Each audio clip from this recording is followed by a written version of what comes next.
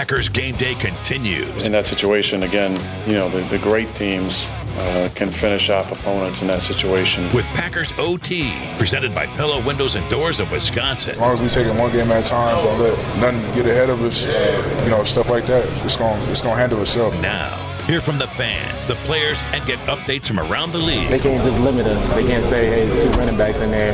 All they're going to do is run the ball. You never know what we're going to do now. So I feel like it's just giving us more and more weapons. With your host, Greg Matzek, on the Packers Radio Network.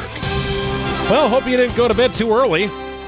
If you did, you're probably not listening right now. Welcome in. It's Packers OT, presented by Pella Windows and Doors of Wisconsin. Greg Matzek with you until 1 o'clock. We'll take your calls at 855-616-1620.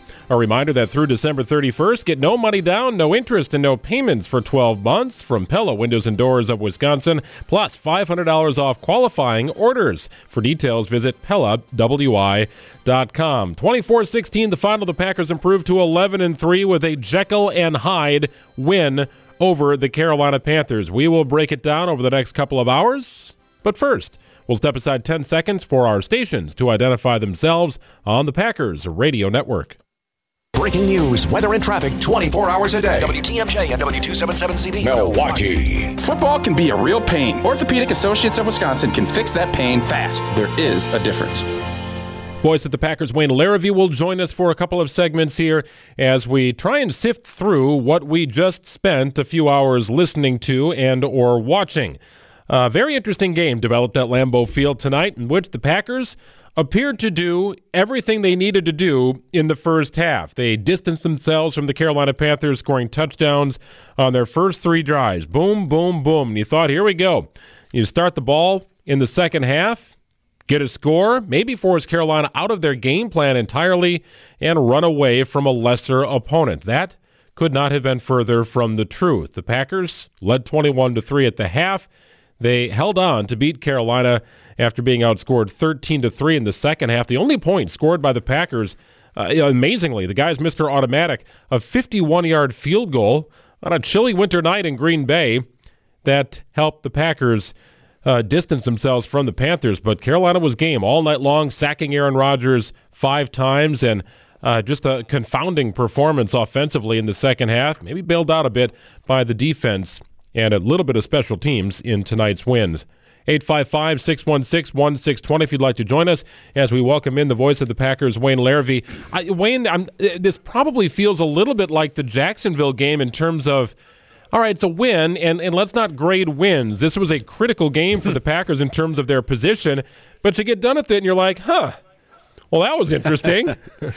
Yeah, after the start, the first 3 Packers possessions produced 21 points, 203 yards of offense.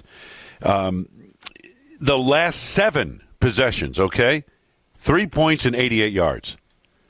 I don't know where that leaves us, except that they got it done. And, Greg, I will say this, when you look at around the league, and, boy, I mean, you can point to so many teams. Let's just go back a week ago. New Orleans going to play that train wreck in Philadelphia and get beat. Really? That happened? It's so hard to take care of business in this league, and we laymen just don't have an appreciation for that at all. Larry and I were really impressed with Carolina's youth and athletic ability on that defensive side of the football coming into the game. And you knew, you knew even without Christian McCaffrey, they have playmakers on the perimeter of that offense. And Bridgewater is a fairly efficient quarterback. He's not a great quarterback. He's not the answer. If they think he's the answer, if they think he's the franchise in Carolina, they're sorely mistaken. But I don't think they're that dumb. They're building that defense, and they'll eventually get a quarterback to take over. But for now, Bridgewater's really good. And I thought, he did a nice job for the most part. But, those weapons out there, you got 2 receivers that run sub-4 440s. And there aren't many teams in this league that have that. Well, it seemed challenging, Wayne, for the Packers to get some of those chunk plays in the second half. We saw some receptions of 14 to 16 yards in that first half, and it just really moving with ease. And I don't know if the problem started in the 2-minute drill, but the Packers had 2 opportunities in the 2-minute drill, and were not able to convert. That to me is a little bit uncommon for them, especially considering what they did with the first 3 possessions. But boy, it was a challenge to get really anything going in that second half. And I guess I'd have to watch the game back to try and point out reasons why. I mean, there was a little self-sabotage with a couple of drops here and there, some protection breakdowns, but it just seemed tough to get up and running in that second half for whatever reason.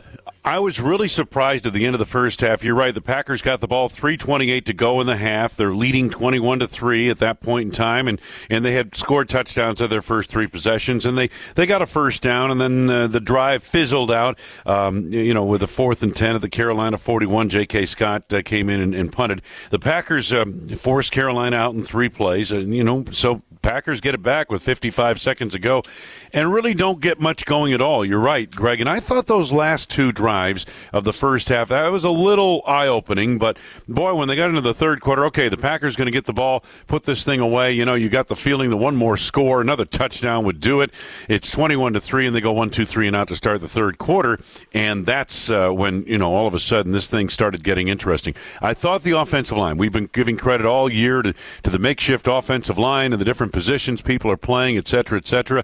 I thought tonight they struggled with the athleticism of Carolina. They flat out, they were overmatched, and not overmatched, Greg, I'm sorry, but they struggled with the athleticism of the Carolina front, in my opinion. It's the way I saw the game, and obviously that showed up in 5 sacks. And a lot of times Rodgers was under pressure and maybe not able to get his first look downfield as clean as he normally would had he not been under pressure. But I thought the athletic ability up front of Carolina, they're very young, but they're very athletic, and they gave the Packers offensive line some trouble. 855-616-1620 if you'd like to chime in. Now, the folks in the desert thought this was going to be about an 8-point game, Wayne, so they got something right. I guess it's just a matter of how you come to an 8-point game.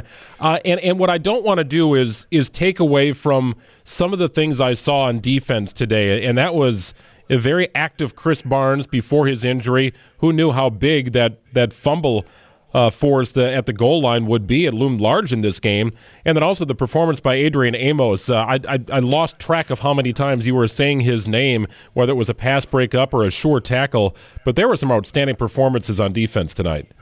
There really were individually, and it's unfortunate things didn't come together as well as they would have liked, from a total concept. But nonetheless, you're right. Amos playing in the box, and we've seen that a little bit more these last couple of weeks. And I think that's really, he can really play that role. And it's really been since Raven Green's gone down with injury. They move Adrian Amos in there. He's long. He's big enough to do that. And I think around the line of scrimmage, he can make things happen. Meanwhile, we also saw Darnell Savage and the speed of Savage chase down a play. I believe it was DJ Moore on a big pass play that could have really changed everything had Moore been able to score right away. But Darnell Savage on the back end of the play able to chase it down with his 4.4 speed. So I think that's a good combination of safeties. But Adrian Amos playing in the box, his knowledge, the way he sees the game, all of that stuff I think makes for a much more effective player in the box there. I noted when Barnes went out of the game, Wayne, had an eye injury. Not sure exactly how significant it is.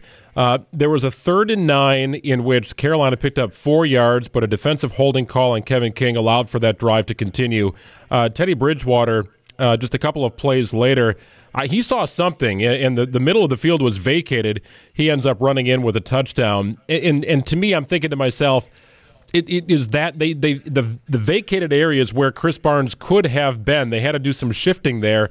I wonder if they just saw something and he just took off. But Barnes is getting some run. Kamal Martin's getting some run. Christian Kirksey is not getting as much run. What do you see happening here at inside linebacker? Well, Kirksey played a lot. He led the team in tackles with 9 tonight. But, yeah, you're right. I think these guys are getting more snaps as they show that they can do more. On the Bridgewater scramble, I'm not sure. I think that might have been a quarterback draw, the way we've watched tape on him all week and several different games, and they usually have 1 or 2 of those a game with Bridgewater running that. Hey, you're down. Aaron Rodgers ran one in without being touched tonight because, when you have the defense in plastic master man-to-man, everybody's back is to the quarterback, and they're trying to cover their man in the end zone, and oftentimes it leaves the field wide open. So I don't know if Chris Barnes would have been even in the game in that situation. I don't know. But it's just interesting the way this game played out. But, hey, give the Packers credit, okay? A lot of times teams will blow a game like this, and it'll be that game at the end of the year, Greg, kind of like, remember when the Packers in 2014 went to Buffalo and played a really bad Bills team, and Jordy Nelson dropped what would have been a 99-yard touchdown pass, and the Packers played horribly and lost a tight ball game, and nobody thought much of it, and the Packers won the final game of the regular season, and they go to the playoffs and they beat Dallas. But the reason they had to go to Seattle that year was because they lost that damn game in Buffalo, and that's what cost the Packers. And the games like this, so taking care of business, hey, if you take care of business, I don't care what the outcome is. I don't care what the score is or how you do it. If you can take care of business in this league, you go a long way to solidifying home field advantage in the playoffs, and that's exactly what happened tonight. Now, next week, will the Packers have to play better against a really good Tennessee team coming in here? Yeah, Tennessee can run the football, Tennessee can pass the football, and Tennessee has a defense. So they'll need 4 quarters here. But tonight, they got it done with 3 possessions at the outside of the ball game that really made the difference. The Packers finished the game with 291 yards of offense. Felt like they were on pace for 300 yards of offense in the first half. 5 of 12 on third down tonight, Wayne. I did make a note. They were, on average, looking at about 8 yards a pop on third down. That seems to be a difficult number to overcome. However, they were able to do it. I think there were 4 third down conversions on that scramble touchdown by Aaron Rodgers, drive number 2 of the game. So they were able to get it done more so in the first half, but 3rd and 8, that's a tough putt. Yeah, it seemed like the running game in the second half wasn't nearly what it was in the first half. Aaron Jones really was electric in that first half. I mean, a short run for Aaron Jones in the first half seemed like about a 6-yard gallop, you know what I mean? But in the second half, the yards were tough to come by. I mean, Carolina, give them some credit. They responded, and they started making some plays out there. And, I don't know what else to tell you as far as adjustments go. Were there any major adjustments made? I don't know, because I thought Carolina started getting a handle on the Green Bay offense late in the second quarter on those last 2 Packers possessions when the Packers were trying to score. 855-616-1620 if you'd like to join us on the program. Packers OT presented by Pella Windows and Doors of Wisconsin. Let's bring in Jamie from San Francisco. You are on Packers OT. Hi, Jamie. Hi, how you doing? Great, thanks for the call. I just wanted to make a comment on Matt LaFleur, who has won 27 games in his early career. And I think what it tells me is that we have a great coach and an even greater quarterback that probably hasn't, been given the tools or the coaching that he could have had in the first 12 years of his life. But I think that all we really need to do going forward is fix those few errors. We're not going to win playing offense like this, but I just think, with Matt and Aaron, we have the offense to do it. Whether we have the defense, I don't know. I appreciate the phone call, Jamie. The defense tonight, Wayne, I think in some respects helped prop up the offense, and who knew how big that play, with Carolina driving and looking like they're going to get into the end zone. All of a sudden you're thinking, all right, it's going to be 14-10 here, see what Green Bay can do, and boom, after the fumble and return by Kevin King, 7 plays later, Green Bay's in the end zone, and it's 21-3. I didn't know that would be the turning point in the game, but I mean, that sequence is enormous here in an 8-point win. Yeah, it sure is. I mean, where would they be without that? What if Carolina goes in for that score and the second half plays out the way it did? Hard to tell. But, yeah, you're exactly right, and the caller makes a good point. 855-616-1620 if you would like to join us. Just getting started here on Packers OT. Green Bay improves to 11-3 with the win over the Carolina Panthers, and technically all by themselves atop the NFC standings. Now, Saints are going to play tomorrow against the Kansas City Chiefs. Marquee game of the day. Drew Brees will be back. Michael Thomas going to IR. He's going to miss the remainder of the regular season. So addition by subtraction here for a talented New Orleans team taking on a very talented Kansas City Chiefs team. So if the Saints win, then you're back to owning the tiebreaker, but the Packers maintain control of their own destiny, most importantly, after tonight's victory. We'll take your calls up until 1 o'clock. Packers Radio is presented by American Family Insurance. This is the Packers Radio Network. A yard short of the gold zone. Rodgers in the shotgun. First and goal to the 1. Play action toss. Right side. Tonyan reaches end zone. Touchdown! Robert Tonyan in the gold zone, and the offense celebrates 6-0. Packers. Chevrolet is proud to be the best-selling brand in Wisconsin and the official vehicle of the Green Bay Packers. Trust Chevy on your team. Visit your local Chevy dealer today. Greg Matzek and voice of the Packers, Wayne Larrivee with you. This is Packers OT, presented by Pella Windows and Doors of Wisconsin. You heard the highlight there, Aaron Rodgers to Robert Tonyan, his 10th touchdown of the season, the 40th passing touchdown for Rodgers on the season. 7 plays, 81 yards, 3 minutes, 43 seconds. And this came after a field goal by Carolina. So, I'm sorry, the Packers actually able to take the lead. Carolina would score a field goal on the next possession. Boy, it made it look easy. Right, Wayne? And no problem. Get out there and let it rip. Rodgers gets his 40th touchdown pass of the season early on, and the offense was just humming. Matt LaFleur, to his credit, is saying that he probably went away from the run a little bit too much in the second half and puts it on his shoulders for the offensive struggles. That's him being a good head coach. But Rodgers' 40th touchdown, the 10th for Tonyan. This duo, perhaps unsuspecting, has lifted the Packers' offense. Yeah, exactly. I mean, and most people wouldn't know Robert Tonyan around the country. I mean, everyone knows Patrick Mahomes to Travis Kelce, right?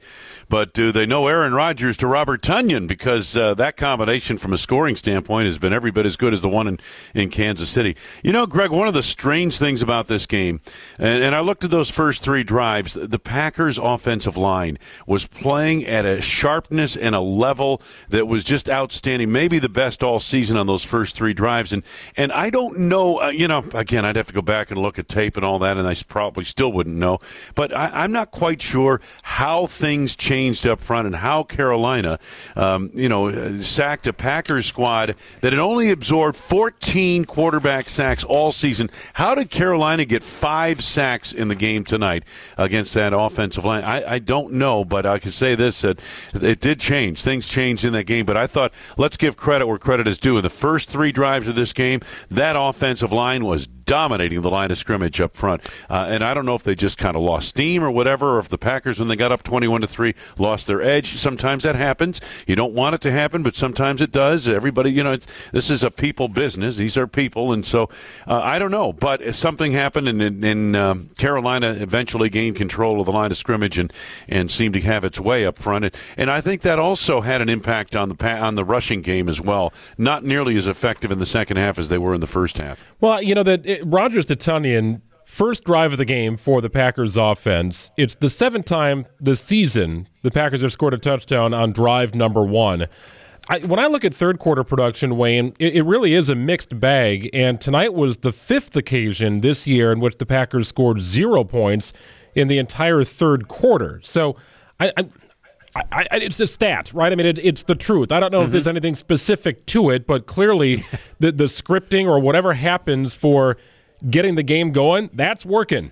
Whatever's happened in the third quarter, right, it is all over the map here, but 5 occasions they haven't scored a single point in the third quarter. Yeah, and had some really third quarters that unfortunately didn't happen tonight, where the game is like changed. You can go back to Indianapolis. I mean, like all of a sudden you're up 28-14, and you get the third quarter, and all of a sudden you're in a tie ball game, and you're fighting for your life, and you fall behind, and you have to hit a field goal to get it to overtime. And so, yeah, the third quarter, I don't know, something about the third quarter, and you're right, Greg, I didn't realize it was 5 third quarters where they haven't scored, but that is I'm sure the coaching staff will be looking at that pretty closely. Well, and there's some common traits here. So 0 points against Tampa Bay. That was a blowout loss.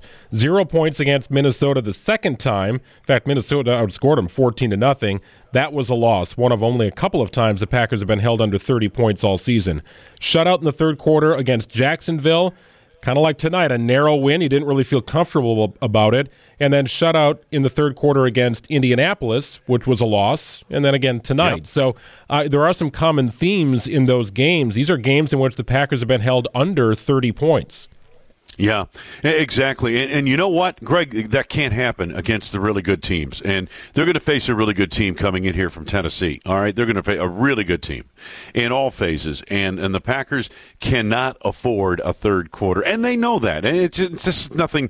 Hey, if we know that, don't you think they know that long before we do? And that's very much the case. And I'm sure that's going to be part of a point of emphasis in the preparation for this game.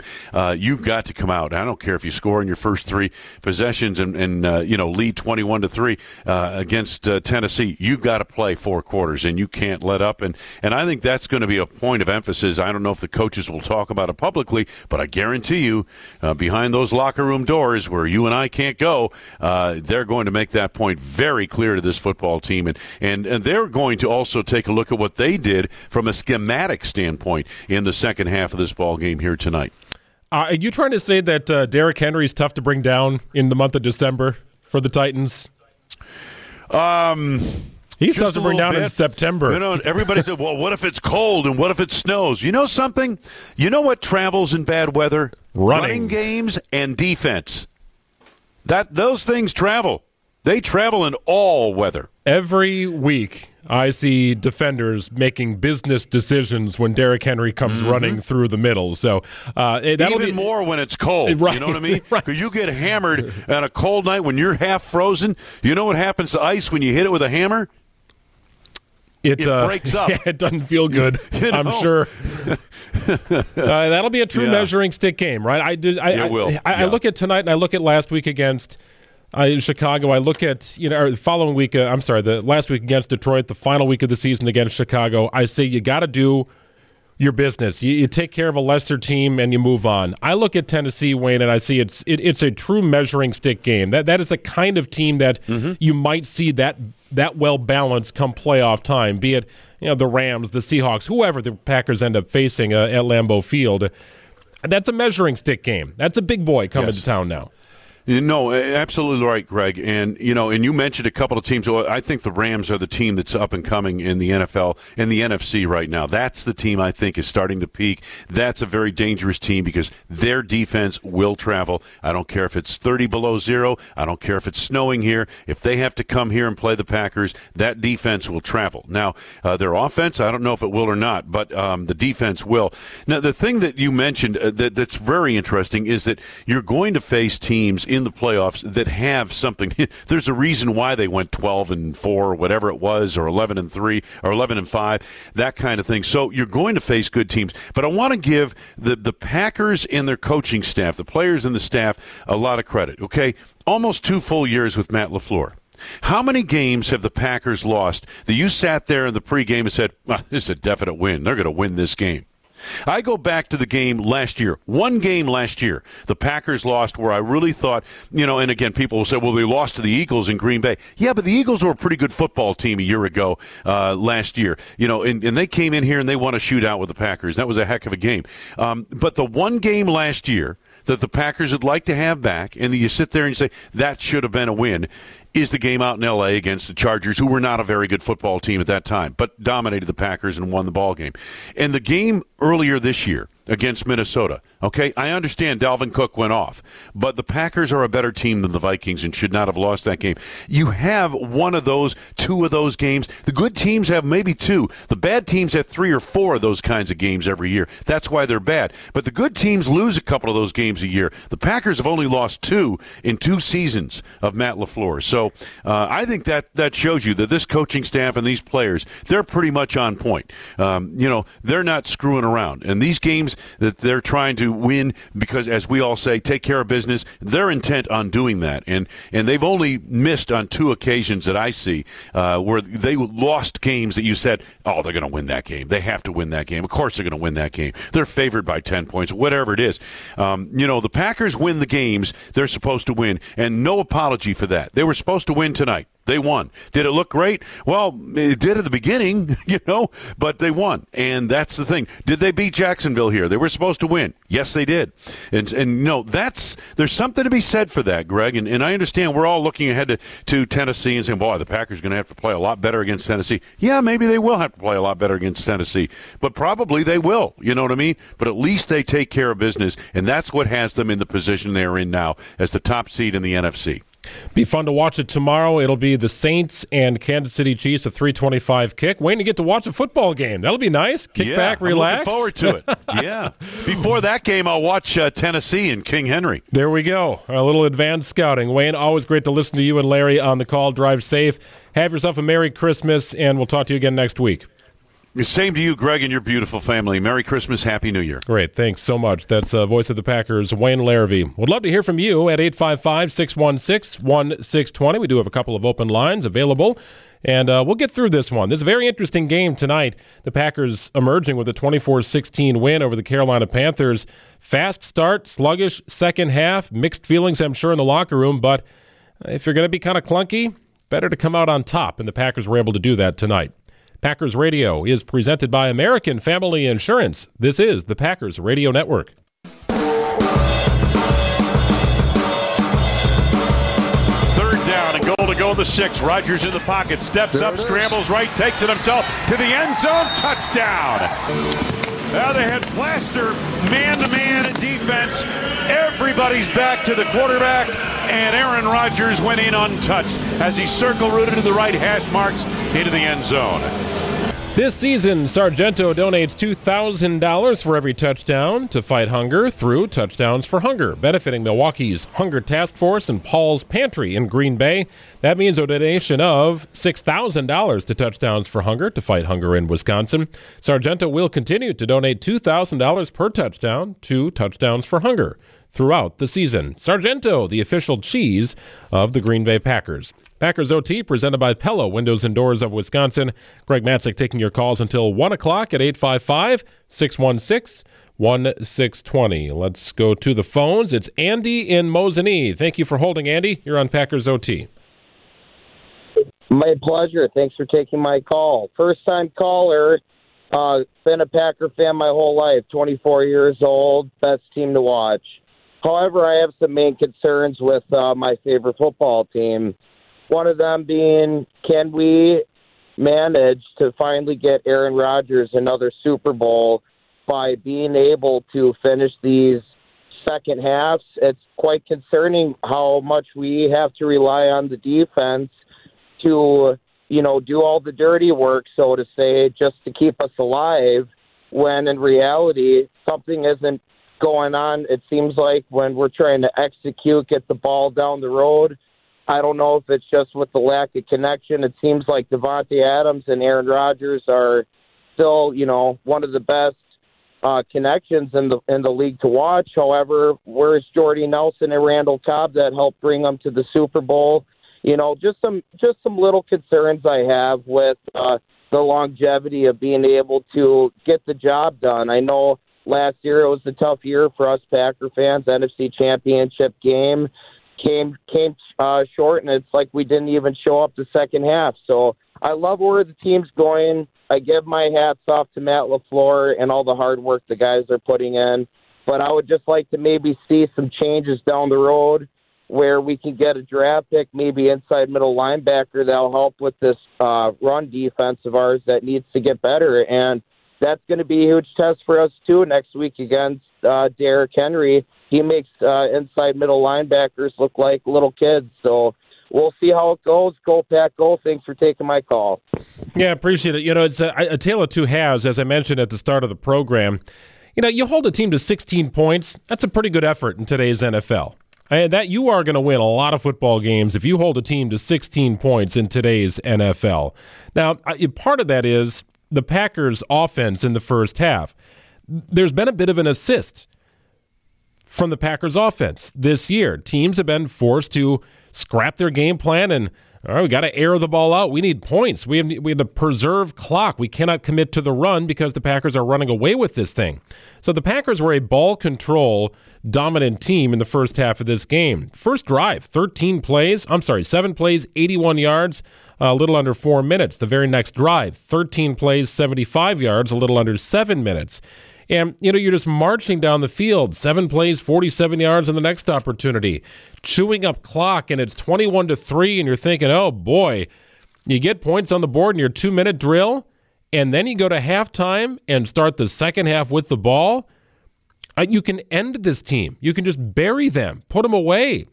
And it didn't happen tonight. So tonight was one of those games where I look at it and say the Packers offense certainly provided an assist to the defense in the early goings, but the defense, it seemed to make plays when it had to.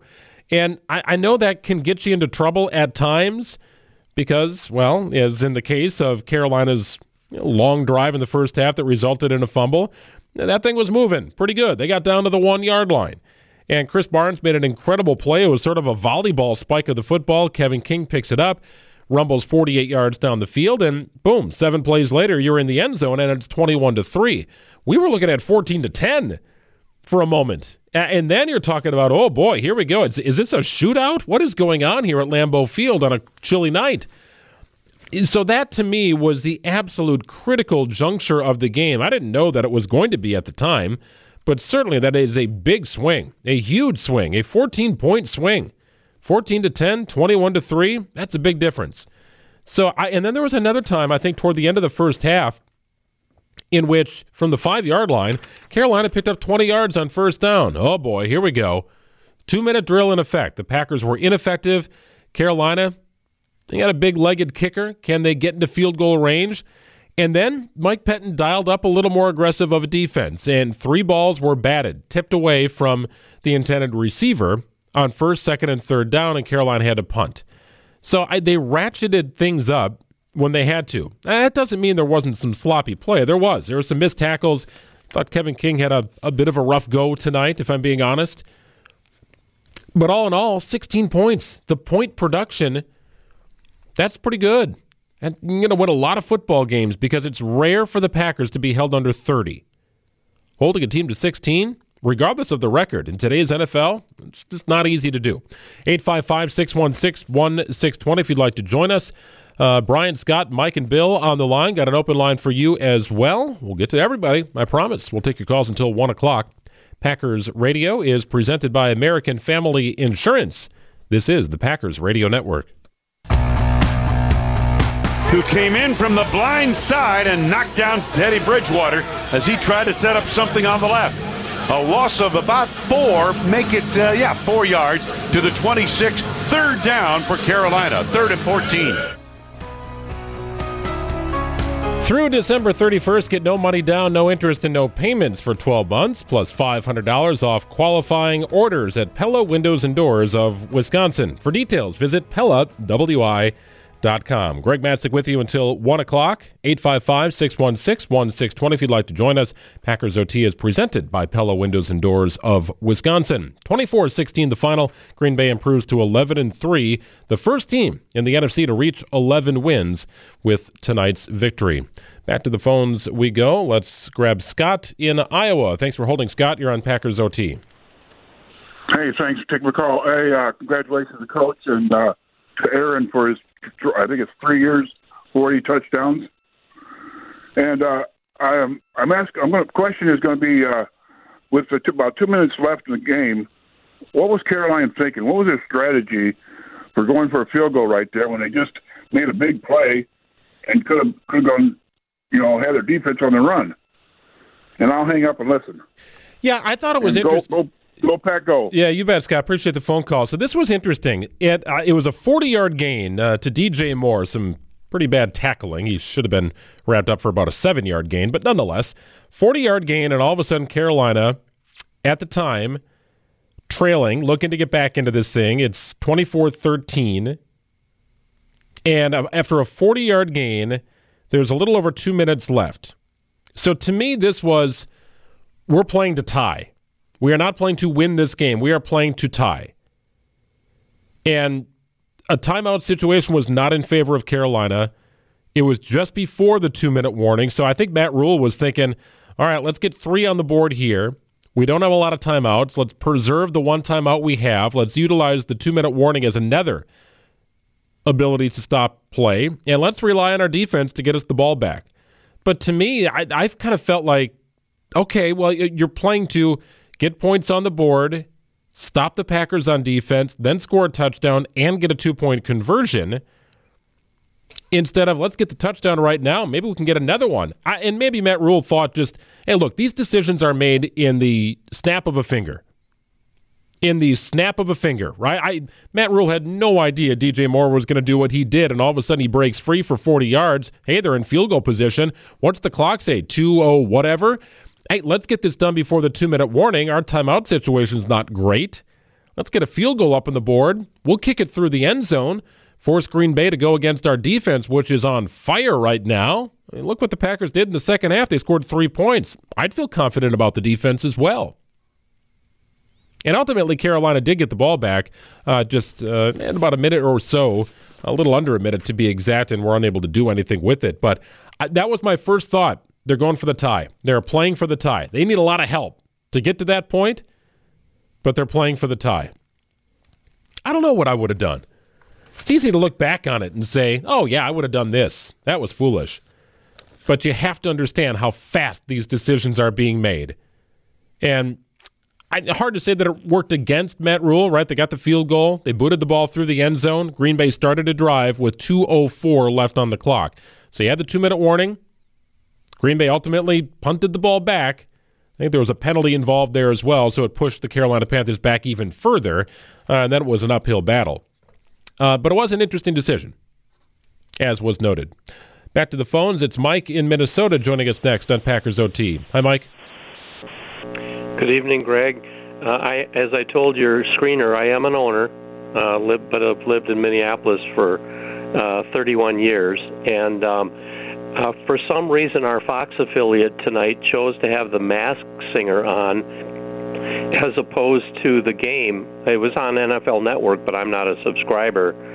So I was able to vacillate, and I always listen to Larry and Wayne. But I was up in the kitchen and was listening to Westwood One, and they were questioning why the Packers abandoned the run in their last 2 drives leading up to halftime, and then they also scratched their heads, which is what you just alluded to about the hands team was in for an onside kick, but I guess with their kicker, it made more sense to kick it out of the thing and like you said, rely on their defense, which was on fire.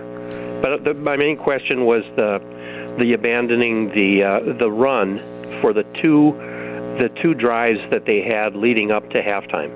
Yeah, appreciate the phone call, Mike. Glad you were able to at least listen to the ball game. Let's go back to that situation, shall we? Packers had rolled down the field on 3 separate occasions to start the game, 21-3 in the blink of an eye. And Green Bay took over with 3:25 left and 2 timeouts. And ultimately were forced to punt. And there was a little self-sabotage in there in that Aaron Rodgers was sacked for a 10-yard loss on a 2nd and 10. So now it's 3rd and 20.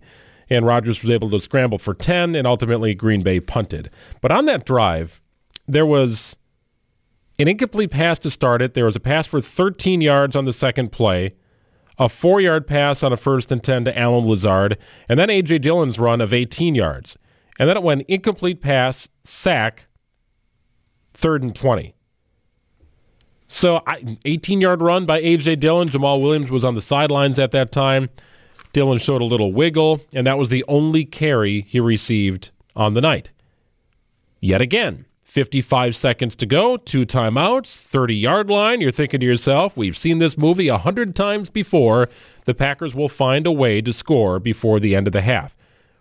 First down play was a sack, loss of 5 yards. Now it's 2nd and 15, and Robert Tunyon was called for an illegal block. The penalty was accepted. Now you're looking at 2nd and 23. Picked up 14 yards, and then you're looking at 3rd and 9. And Aaron looked like he could have scrambled for a first down, but he had Allen Lazard tight roping the sidelines. It looked like a perfect ball. Allen had his feet situated the way they needed to be situated, and he dropped the pass out of bounds. So it was all pass. I get it. It was all pass. But it was set up to convert that 3rd and 9. It was just a drop by Allen Lazard.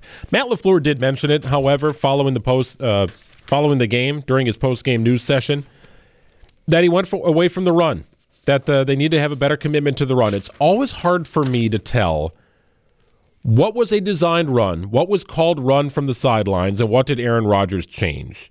Right? There are RPO options in the form of Matt LaFleur's offense, where Aaron looks up and says, yeah, you know what? I think I like something I see here. Let's maybe try and get Devontae the ball in a one-on-one matchup. And we got somebody in space. I think we can exploit this. And there just really weren't any big plays at all in the second half. So that's always hard to tell. So just keep that in mind, though, when you talk about play calling and run versus pass. The call coming in from the sidelines might be different than the play that's actually run. I do think there are a couple of minds at work, and Aaron has that ability to put the Packers in the best situation possible based upon what he sees. But you're right. I mean, 291 yards total for the Packers. Aaron Jones was over 100 yards by himself in the first half. A couple nice runs in the second half, but overall, time of possession really shifted back toward Carolina in tonight's game. That was a Jekyll and Hyde game, tale of two halves. Green Bay didn't play terribly well in the second half after a stellar beginning. All in all, it boils down to a 24-16 win and a record of 11-3. Better to play a little sloppy, a little clunky, and come out with a win than what Wayne alluded to when he joined us earlier in the program. Remember when Green Bay went to Buffalo and got beat by a team they had no business losing to? It forced them to travel in the playoffs out to Seattle for a game that I'd prefer not to talk about anymore. 855-616-1620 if you'd like to join us. We'll wrap up hour number 1 of the program on the other side. We'll dip into the locker room. We got some numbers we'll share with you, and we'll take your calls as well. Packers Radio is presented by American Family Insurance. This is the Packers Radio Network. Rodgers under center. Aaron Jones the lone back. Give to Jones a wide out. Bouncing left to the outside. High-stepping end zone. Touchdown, Green Bay. Tonight's hardest working player of the game is presented by Blaine's Farm and Fleet. Buy online at farmandfleet.com. Pick up your items in the convenient drive-thru. You don't even need to get out of your car. Packers running back Aaron Jones is the Blaine's Farm and Fleet hardest working player of the game tonight. Jones over 100 yards in the first half, and that touchdown we just played. Had a long of 46 tonight. Finished the night with 20 carries, 145 yards, averaging a little over 7 yards per carry. Jones also with 13 yards receiving on 3 receptions. So 23 touches for Aaron Jones. That's a good number. I think that's got to be around 20 each and every game. Aaron Jones just too electrifying of a player to have fewer touches than 20. He's been below 20 on a couple of occasions. You like to see it in that 20 range, a little above tonight at 23. But 20 carries, 145 yards. On a night the Packers turned out 291 yards of total offense. Aaron Jones was over half of what the Packers had on offense tonight. Well, right at half of what the Packers had on offense. So impressive performance by Aaron Jones. He is our hardest working player of the game. 855-616-1620. Let's talk to Bill in Illinois. You are on Packers OT. Hi, Bill. How are you doing? Hey, great. Thanks. Good. Thanks for taking our call. At the beginning of the season, the Packers had Josiah DeGuara and John Lovett, H-backs, and then they had Swerve, and now we've got Tavon Austin, but I didn't see him on offense much tonight. Those players bring, a little difference that some teams, gets them thinking a little bit. But I didn't see that much tonight. Do you think Tavon Austin will be used more as the season progresses? I do. And I think he'll pepper the return game as a punt return man. It doesn't look like they're going to use him as a kickoff returner. He hasn't done it for a number of years. Keep in mind that Tavon Austin, he hadn't been hit much, right? This dude was not on a team the entire season until he joined Green Bay. He was a free agent. So from a conditioning perspective, football shape perspective, I looks to be in fine shape. I'm sure he's still fast, but these are the first hits he has taken all season long. Remember when Andre Rison came to the Packers way back when, resulted in a Super Bowl? What do you all remember when Andre Rison was a Packer? Do you remember him catching a couple balls against St. Louis in his first opportunity? Probably not. Do you remember the 4 catches he had a couple weeks? No. You remember him streaking toward the end zone on a touchdown pass from Brett Favre. That is a lasting image of Andre Rison in a Packers uniform. His regular season, he joined midway through, in fact, more toward the end of the season. His numbers were incredibly modest, but he came up big when it mattered most. I'm not suggesting that Tavon Austin is going to run wild in the Super Bowl, but he has the kind of game-changing ability to take a punt return to the house. And even if it's a 20-yard gain on a 2nd and 4 on a big stage, I think he will get used a little bit more. Matt LaFleur mentioned this about a week ago. We saw Tavon more in the first half than the second half. That's more when you're talking about plays that are scripted. And when I think about when I saw Tavon Austin tonight, there were a couple of situations he was in the backfield with another back, and he was used in that jet motion. Didn't get the ball, but served as a bit of a decoy like Tyler Ervin. And even Tyler Ervin didn't see the ball all that often, but you had to pay attention. You had to pay attention because they went to him just enough to where if you saw him moving, it could help dictate what the defense was planning. And Tavon Austin is going to have, I think, a little bit larger of a role as we move on. Brian in Marinette joins us before the top of the hour. You're on Packers OT. Hi, Brian. How are you doing tonight? Hey, great. Thank you for holding. Not a problem. Thank you for taking my call. Hey, I just want to touch on the defense a little bit. You know, I know there's little suspects here and there, but they get the job done. But Amos, that man can wrap up a tackle. But why can't Kevin King do the same thing? Kevin King tries to get the big hit every time, and they bounce off him and get 5-10 more yards. I didn't think tonight was a great night for Kevin King, Brian. I appreciate the phone call, and you're spot on about Adrian Amos. I thought he was outstanding tonight, maybe the best game he's had all season. He had 3 passes defended, a quarterback hit, a sack, which I think was more of a scramble by Teddy Bridgewater, but he was pushed out of bounds without gaining a yard, so it goes down officially as a sack. Tonight was not a great night, I didn't think, for Kevin King. He had a defensive holding on a 3rd and 9 that allowed a drive to continue. Carolina would score a touchdown. And there was also a play, I think it was a 1st and 20, where you had the illegal hit. I know it's fast action, but nonetheless, it allowed for a drive to continue. Our show continues. It's Packers OT. Coming up, it's hour number 2 of the program. Packers Radio is presented by American Family Insurance. This is the Packers Radio Network. Packers game day continues. In that situation, again, you know, the great teams can finish off opponents in that situation. With Packers OT, presented by Pella Windows and Doors of Wisconsin. As long as we take it one game at a time, don't let nothing get ahead of us, stuff like that. It's gonna handle itself. Now, hear from the fans, the players, and get updates from around the league. They can't just limit us. They can't say, hey, it's 2 running backs in there. All they're going to do is run the ball. You never know what we're going to do now. So I feel like it's just giving us more and more weapons. With your host, Greg Matzek, on the Packers Radio Network. Well, you can exhale. The Packers outlasted the Carolina Panthers. 24-16, the final. A tale of 2 halves at Lambeau Field tonight. But in the end, Green Bay improves to 11-3 behind 145 yards and a touchdown from running back Aaron Jones. Welcome back in. It's Packers OT, presented by Pella Windows and Doors of Wisconsin.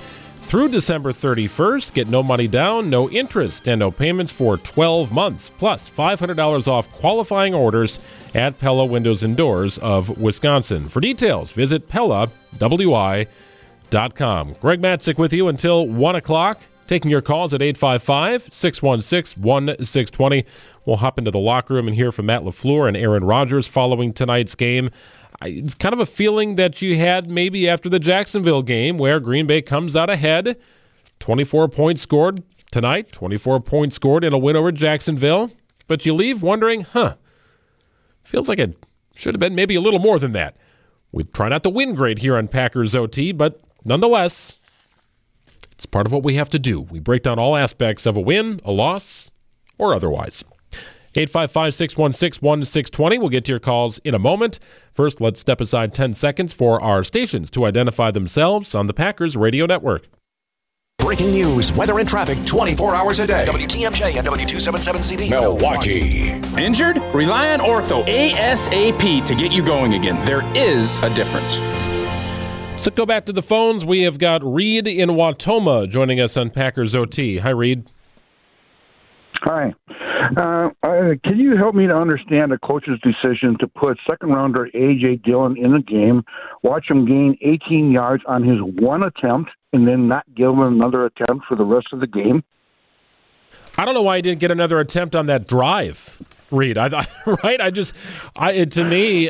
right there with you because, I get easing him back into things after his whole COVID deal, but the point is, that felt like a time to utilize what had been working. And really everything had been working in the first half, but the Packers were averaging around 9 yards a carry around that time.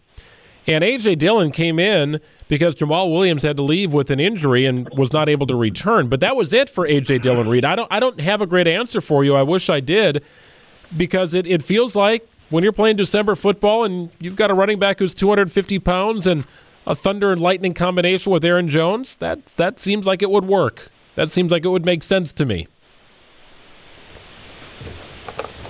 I don't have a great answer. Other than Matt LaFleur saying following the game, he feels he should have stayed committed to the run more so in the second half. There's more to the story in the second half than just the play call. And we'll bring in Ben, because Ben is seeing some of the same things that I am. Ben is in Drummond. You're on Packers OT. Hi, Ben. Hey, thanks for taking my call. Just a couple of comments I want to make. It's easy for Packer fans to take a record like 11-3 for granted because we've had so many good years. But in a messed up year with COVID and everything affecting everybody, I think the Packers have done a great job managing that. And Mason Crosby, 2 weeks in a row, kicking 50-yard field goal to extend a lead and giving us the lead that we need to win. I don't think he's missed this year. He's been great. I don't want to take him for granted either. Just wanted to comment one more thing and see what your thoughts are on it. Second half, when the offense bogged down, I was bartending, so I didn't get to see everything, but I saw some drop passes that stalled a few drives. I saw Devontae Adams, I think on the first drive of the third quarter, dropped an easy one in his belly, and he doesn't usually do that, but that pretty much killed the drive. And I think even the drive right before halftime, they had like 20 seconds, but they were running a play with Rodgers running to the left through to Lazard on the sideline, which looked like would line him up for about a 48, 50-yard field goal, and just right off his hands, no reason for it. So I kind of worry about, as we go into December and January, if the drop passes are going to continue to be an issue. But thanks for taking my call. Merry Christmas, guys, and thanks for staying up late with us. Yeah, appreciate it. Thank you, Ben. Much appreciated. Merry Christmas to you. Yeah, a couple drop passes, and they were back-to-back drives, as Ben mentioned. So, 55 seconds and 2 timeouts with the ball in the 30, I'm thinking like, okay, we can get this done. And then on a 3rd and 9, it looks like Aaron's got room to run, and he instead sees Allen Lazard, who is positioned where he should be, but ultimately drops the pass. So no points on the board there as part of the 2-minute drill. Then the very first drive of the second half, on 2nd and 6, Devontae Adams dropped a ball.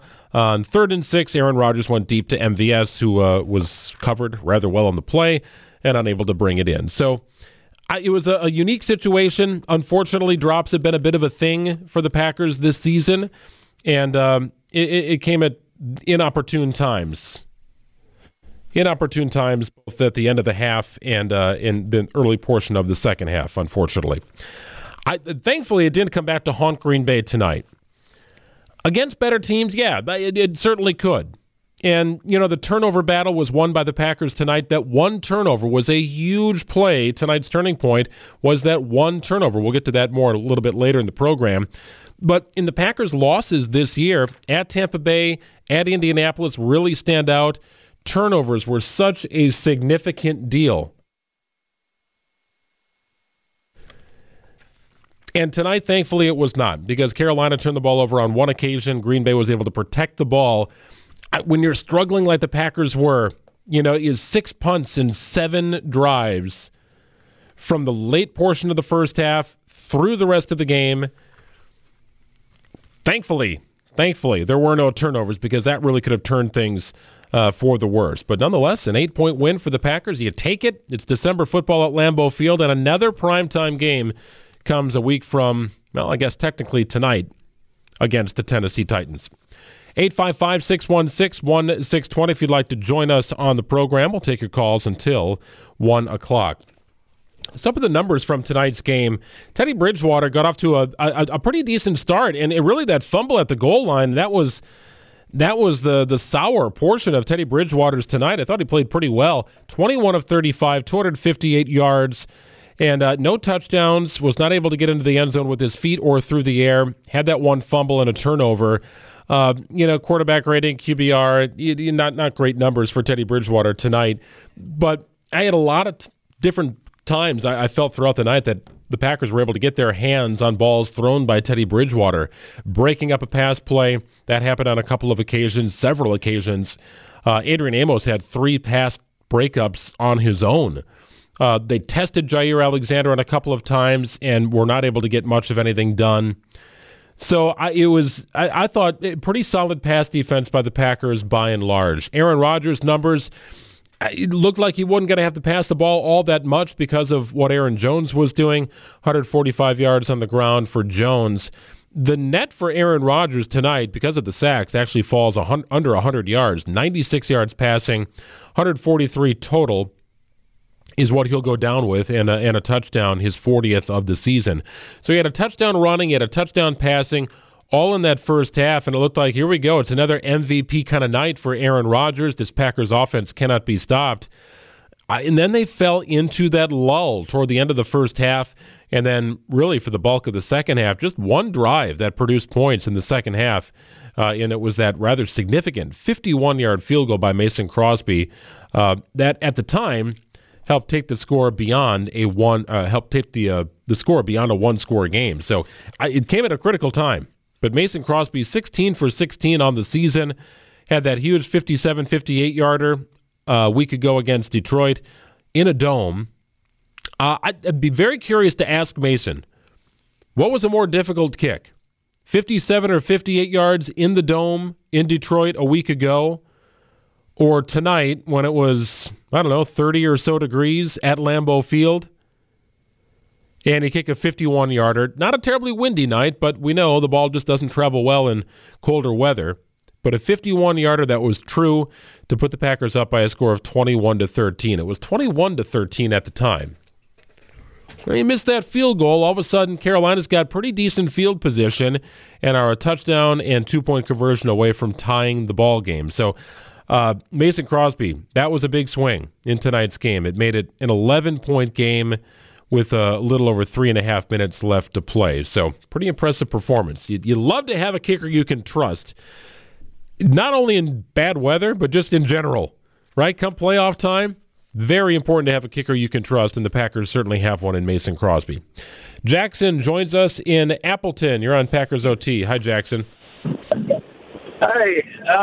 I was just curious about the, and maybe you guys mentioned it earlier in the air, but I was just curious about the penalty on Devontae Adams, the personal foul. I watched the replays over and over and didn't see anything, as well as over the last couple of weeks, it seems like we've been penalized more and more, or maybe that's just me, I'm not sure. But just kind of wanted your input. Otherwise, happy holidays and take care. I'll just listen from here. Yeah, thanks for the phone call, Jackson. Penalties were a problem against Detroit a week ago. I think they were 12 penalties. I'm going off the top of my head, but I think they had 12 penalties a week ago. Tonight, I think, was pretty manageable. 5 penalties for 50 yards. I don't know what the threshold is for penalties, what's acceptable and what is not. You get some mental errors throughout the course of a given game. That's going to happen. Sometimes penalties happen because you're overly aggressive. a couple of the penalties that stood out to me, there was a 3rd and 9 in the third quarter in which the Carolina Panthers picked up 4 yards, but were awarded a first down because of a defensive holding call on Kevin King. So just think about that for a second. It's 3rd and 9, 4 yards are picked up. Carolina they're on their own side of the field, looking at a 4th and 5, down 21-3. Now Matt Rule has to make a big decision. What do you want to do? You got 3 points on the board. Aaron Rodgers and the offense, they're cooking.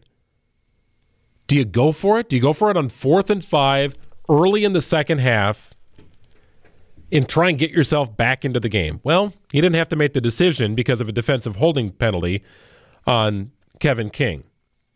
And it wasn't long after that Teddy Bridgewater found his way into the end zone, capping a 7-play, 51-yard drive in 3 minutes, 53 seconds. That made it 21-10. So I'm sorry, the holding penalty on Kevin King actually came in Packers territory. So Carolina was driving. They were in position. They were going to get some points on the board. Maybe at the very least they get a field goal, but I think it would have been an interesting decision for Matt Rule. Do you go for it? Try to get back in this thing? Can you go back and forth with Aaron Rodgers kicking field goals? I would have appreciated an opportunity to see that play out. So that was one penalty that stood out to me. There was another one on Kevin King, and I don't know what they called it, personal foul. He led with the helmet. Kind of a bang-bang play. I get it. You zoom in, you slow it down, slow motion, you see the penalty. To me, that is a penalty of being aggressive, but it doesn't take away from the fact that it happened on a 1st and 20. It happened on a 1st and 20. All of a sudden, you got new life if you're Carolina. Now, that drive apparently evidently ended at the 1-yard line with the fumble, which turned into a Packers touchdown. But nonetheless, a 1st and 20. So the timeliness of the penalties, never a great time for a penalty, but those were 2 occasions in which Kevin King was flagged, and it not a good situation at all. As for the Devontae Adams play, I have no idea what he did. I still have. My thought was that he stood over the defender, that he got up and was right. The defender was sort of between his legs on the ground, and instead of stepping aside, he chose to stand over him. I didn't see a great camera angle of that on the TV copy, and I'm in the studios here in our game day studios, not at Lambeau, so I'm not sure. I don't have a great answer for why Kevin King was flagged. I'm really not sure. 855-616-1620 if you'd like to join us. We'll step aside here for a quick moment. I do want to hop into the locker room when we come back on the other side. We got some comments from Aaron Rodgers and Matt LaFleur that we will get to, and your thoughts as well. Packers Radio is presented by American Family Insurance. This is the Packers Radio Network. Snap and placement. Kick is end over end to the uprights, and it is good!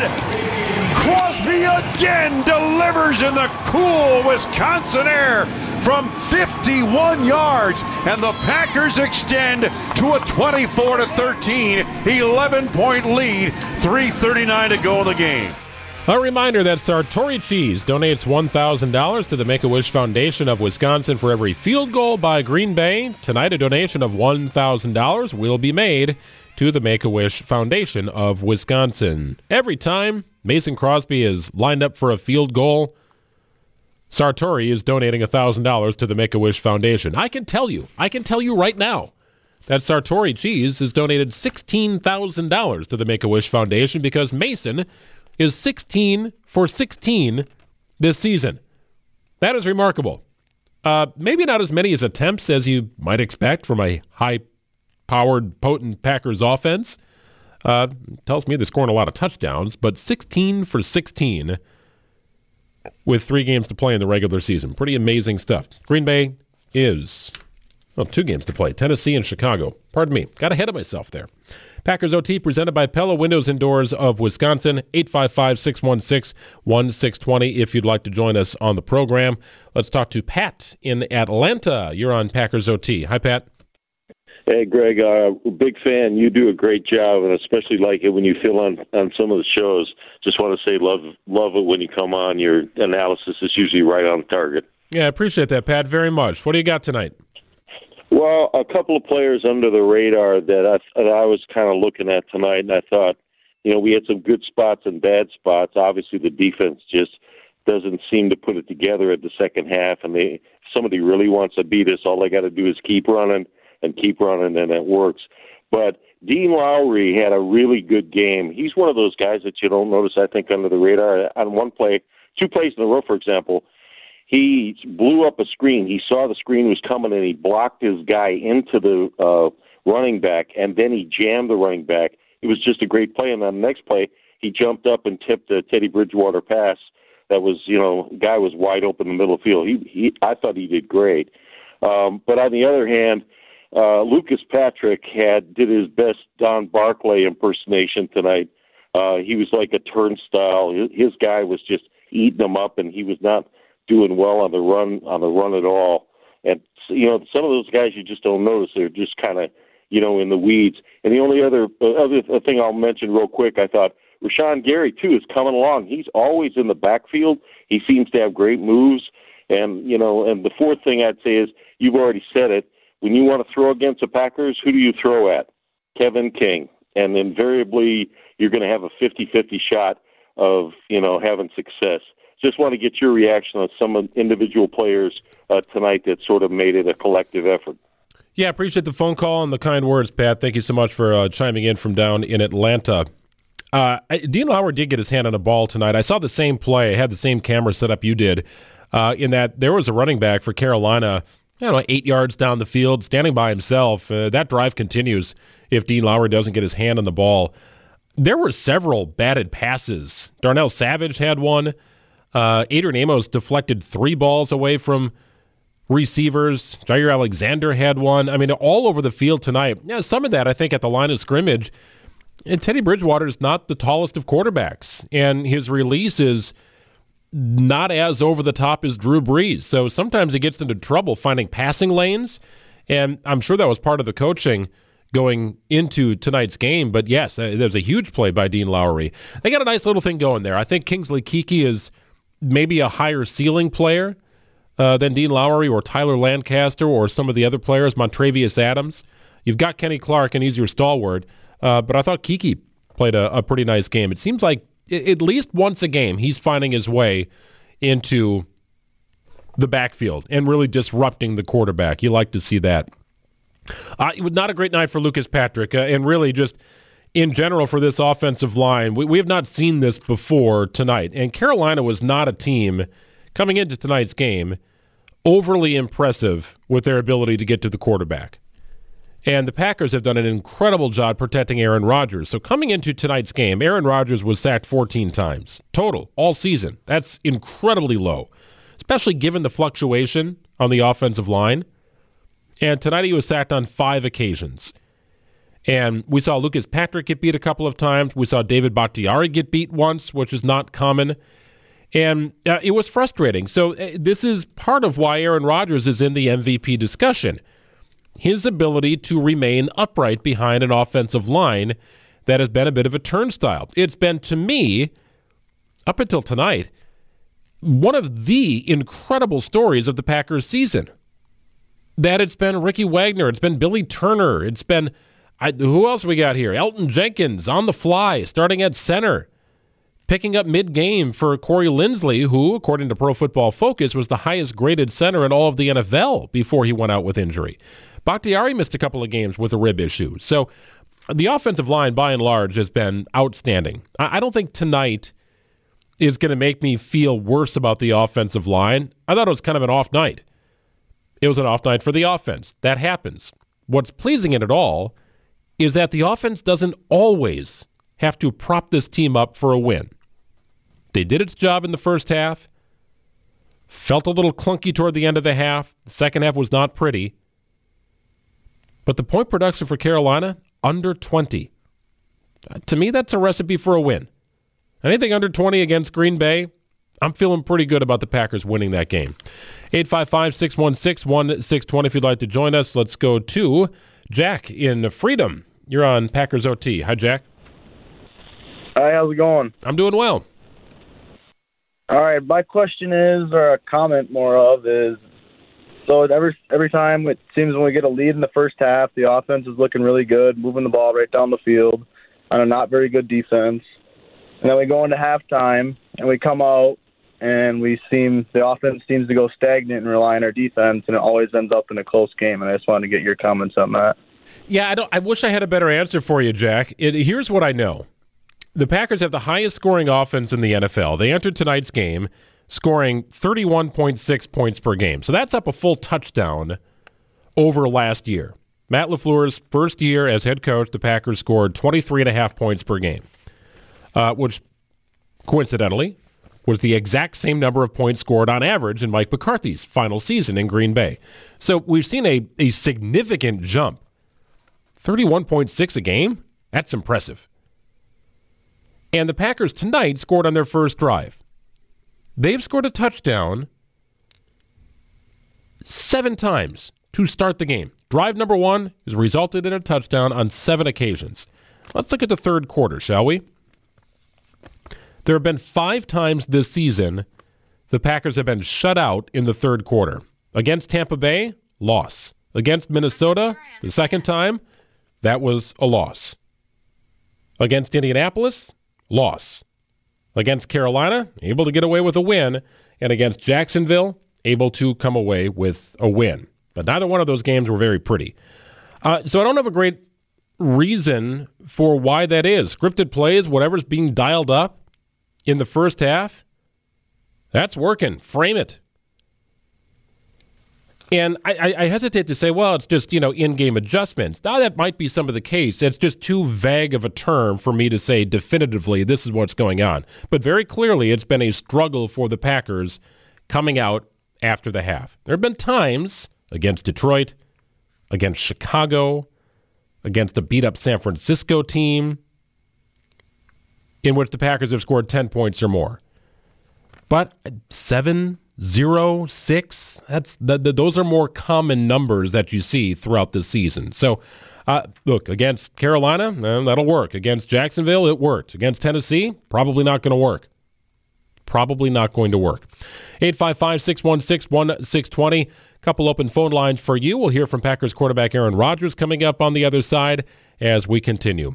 Packers Radio is presented by American Family Insurance. This is the Packers Radio Network. 3 receivers left. Snap to Bridgewater. Sets up a screen. Left side. Davis. And down he goes. Oh, my goodness. The rookie Chris Barnes along with Kenny Clark. They destroy that play. Loss of 6. Back to the 40-yard line. 3rd and long coming up for Carolina. So Chris Barnes is having himself a fine game before leaving with an eye injury. We'll see what that's all about. Doesn't sound good, but he made maybe the play of the game, which we'll get to as our turning point coming up a little later in the program.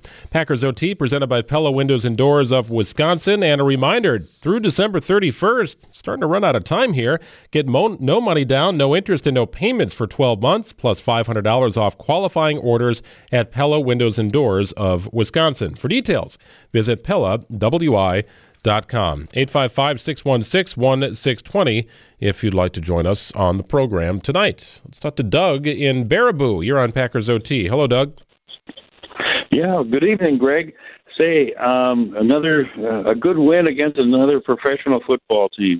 Say, I'm going to go back to one of your earlier comments where you said you're not sure, if how much Rodgers is changing the calls at the line of scrimmage or if he is or not. And to add to that, your callers are talking about why did they abandon the run, and then LaFleur comes out, the coach says why maybe he abandoned the run too soon.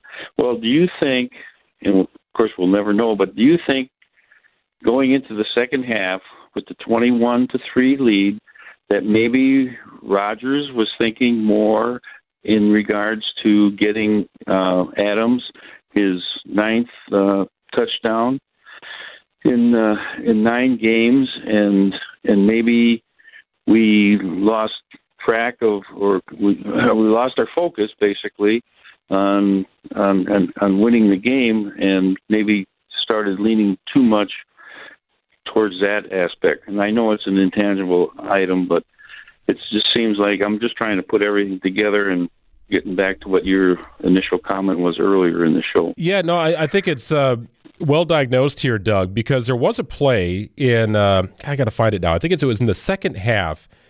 It was a short little pass to Devontae, who was at the line of scrimmage, and he didn't really get out of the tackle. I think it was maybe a 1-yard gain. And Wayne had noted on the radio broadcast that it was an RPO situation. In other words, Aaron's at the line. He sees something that he thinks will work with Devontae, so it's a quick turn and pitch. In an RPO situation, you're rarely going to have, unless there's an audible, a complete audible, which changes the protection and so on. Sometimes Aaron and Devontae just work on signals, right? Nobody else on the field knows what's going on except Aaron and Devontae. And maybe another receiver if they're on that side of the field. But it was a quick, boom, we're going to Devontae here. And it could have been a run. Could have been something that Aaron saw that he liked, and he went to his guy. But to your point, Doug, about wanting to get the ball in Devontae Adams' hands more, Aaron mentioned it following the game. Yes, there was a concerted effort. They need to get the ball in the hands of one of their elite playmakers.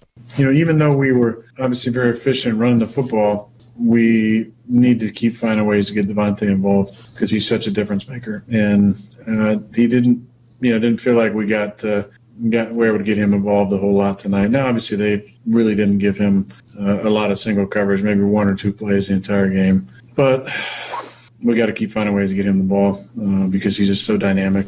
So therein lies one of the big questions. If a team takes away Devontae Adams and is successful in doing so, is this what the Packers offense looks like? Because he scored a touchdown in 8 consecutive games, which was remarkable. And in one of those games, the Packers offense was, by and large, held in check against Jacksonville. But it's not easy to find games in which the Packers don't score 30 points or more. It's happened on occasion. Minnesota, Tampa Bay, as I mentioned, Jacksonville, again tonight. Even in a loss to Indianapolis, the Packers scored more than 30 points. So, yes, 7 receptions, 42 yards is a very quiet night for a player with Devontae Adams' stat line. Along of 14, he was targeted 10 times. So your leading receiver in terms of yards was Allen Lazard. MVS didn't have a catch. Robert Tonyan had 3. So it was of wide receivers who played tonight, Allen Lazard, Devontae Adams were the only ones who caught a pass. And then it was 2 running backs and a tight end. So that's overall a pretty quiet night passing the football. Now, it's reflected in Aaron Rodgers' numbers here, I think. 143 yards passing, just 20 completions, under 5 yards of completion. That's pretty underwhelming, especially for a guy who is either going to win the MVP or finish second. Those are uncommon numbers. So I'm not going to get as worried about it because the Packers are averaging over 31 points per game this season. This was a bit of an outlier. Yes, 24 points is not going to beat the Tennessee Titans. May not beat the Chicago Bears. And you better do a little better than that come playoff time.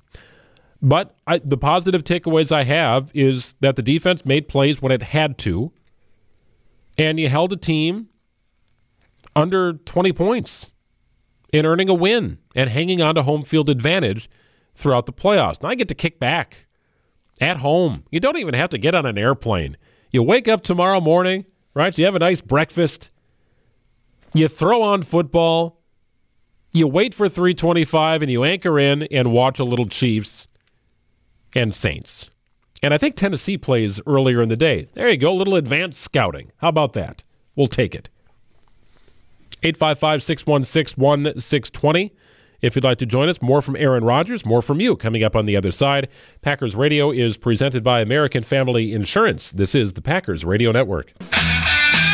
No huddle again. Bridgewater trying to leap the line, fumbles the football, and it's scooped up and on the run down the right side.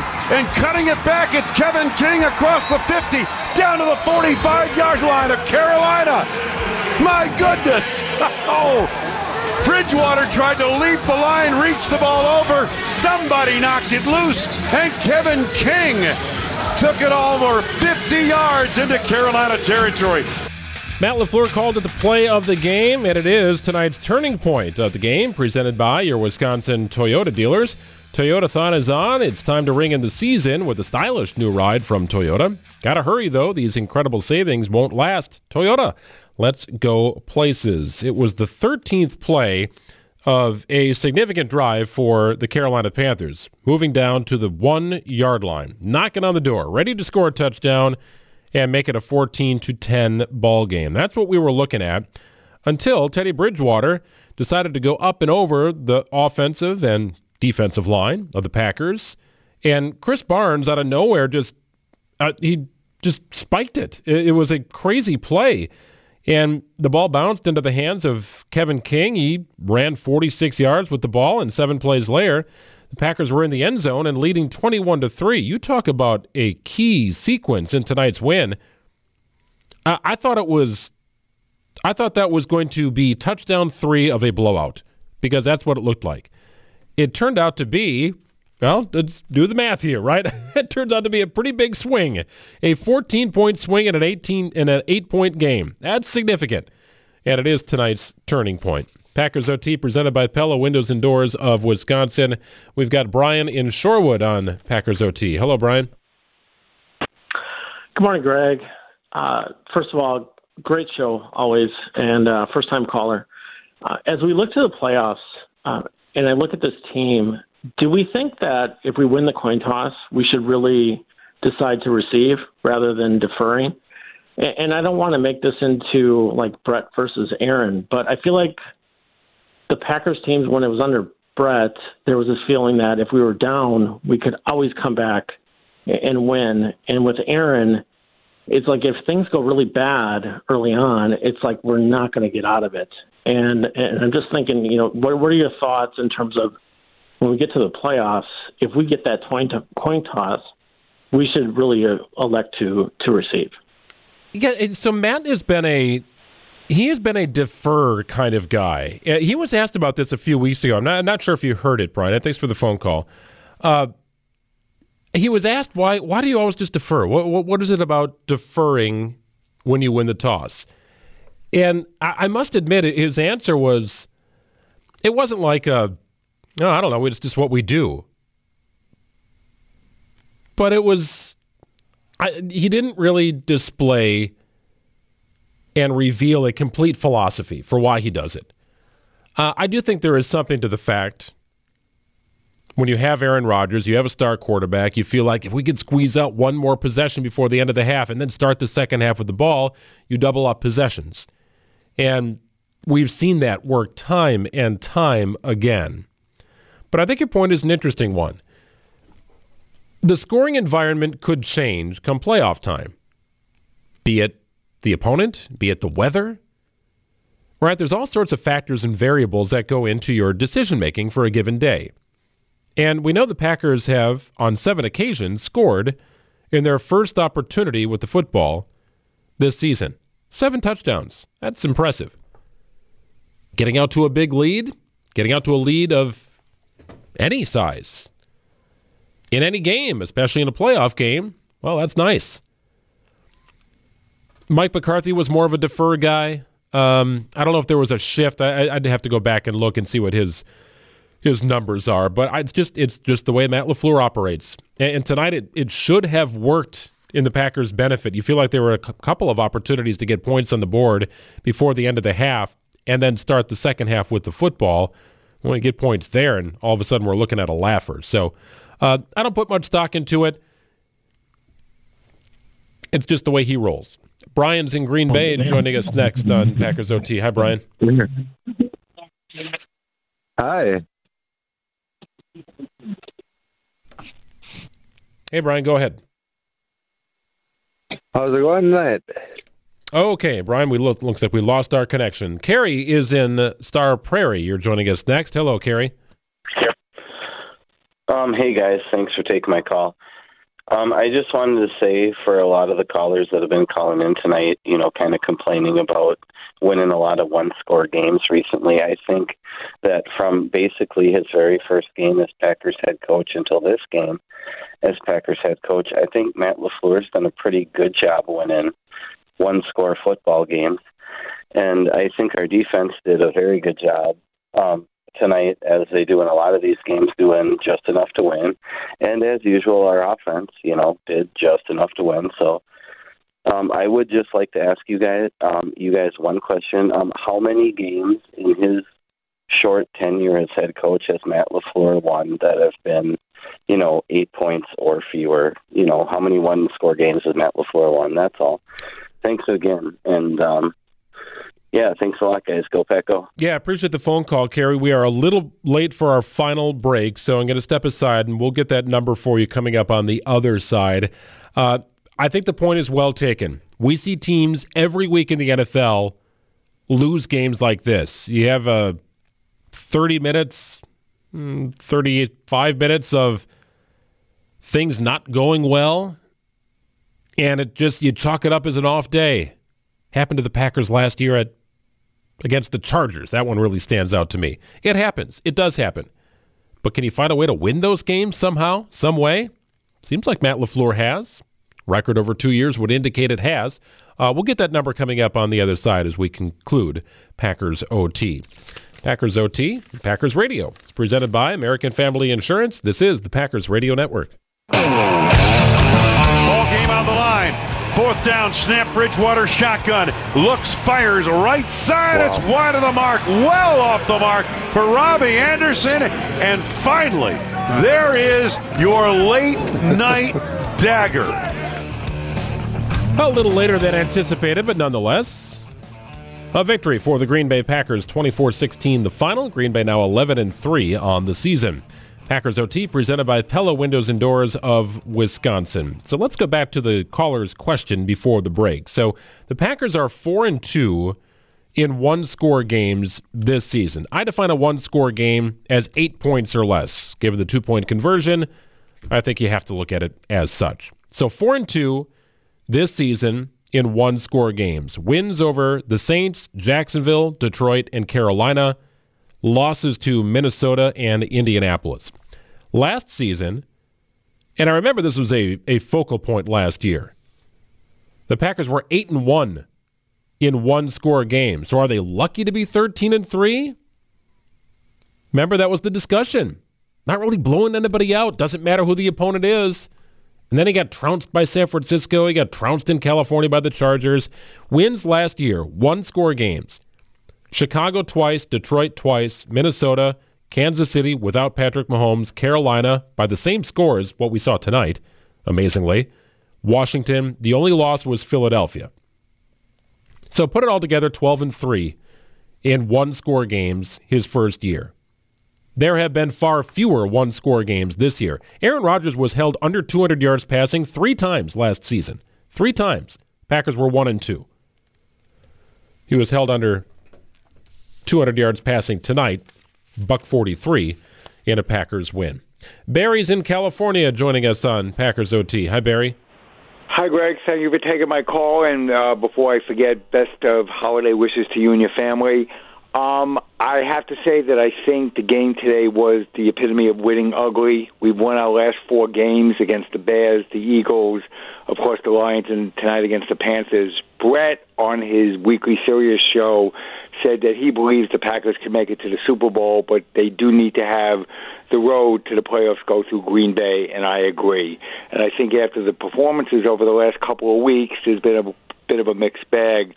I think the Packers are really, truly going to need a full 60-minute performance against the Titans on Sunday night. They're going to be going against a human force field and Derrick Henry, and I think it's going to be a team that will be a very good barometer for us as to where we are and how we react to a true playoff team. I wanted to know if you agreed with me, and I'll be happy to take your comments off the air. Thank you. Yeah, I appreciate it, Barry. Merry Christmas. Thanks for the kind words. No doubt about it. The game against Tennessee, I mean, that is your measuring stick game. With respect to Carolina and Detroit and Chicago, I mean, come on, right? This is the game against Tennessee that we'll learn something. We'll take what happens against Tennessee, fair or unfair, and we'll make conclusions. You beat Carolina, you did what you had to do. You beat Detroit, you did what you had to do against an inferior team. Same familiar storyline when you face the Bears in the final week of the regular season. But Tennessee jumps off the page. But I guarantee this. Tennessee's trying to figure out how they're going to stop the Green Bay Packers as well. Green Bay averages over 30 points a game, 31.5 after today's game. Tennessee averages 30.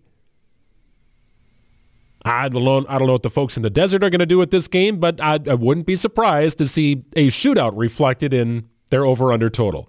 Right? These are two great offenses, and they get after you a little bit different of a way, but Tennessee can certainly pass the ball. And Aaron Jones can certainly run the ball. So this is not a game where you're going to say, boy, the defense really bailed us out. They shut Tennessee down. That might be that they bail you out with a play or two. But no, I don't look at it. I don't look at next week's matchup and say, this is where we learn everything we need to know about the Packers defense. No, not at all. Not at all. I don't imagine they'll be able to slow Derrick Henry down. He will be a factor in the game. He's just too good. But so is Aaron Rodgers, right?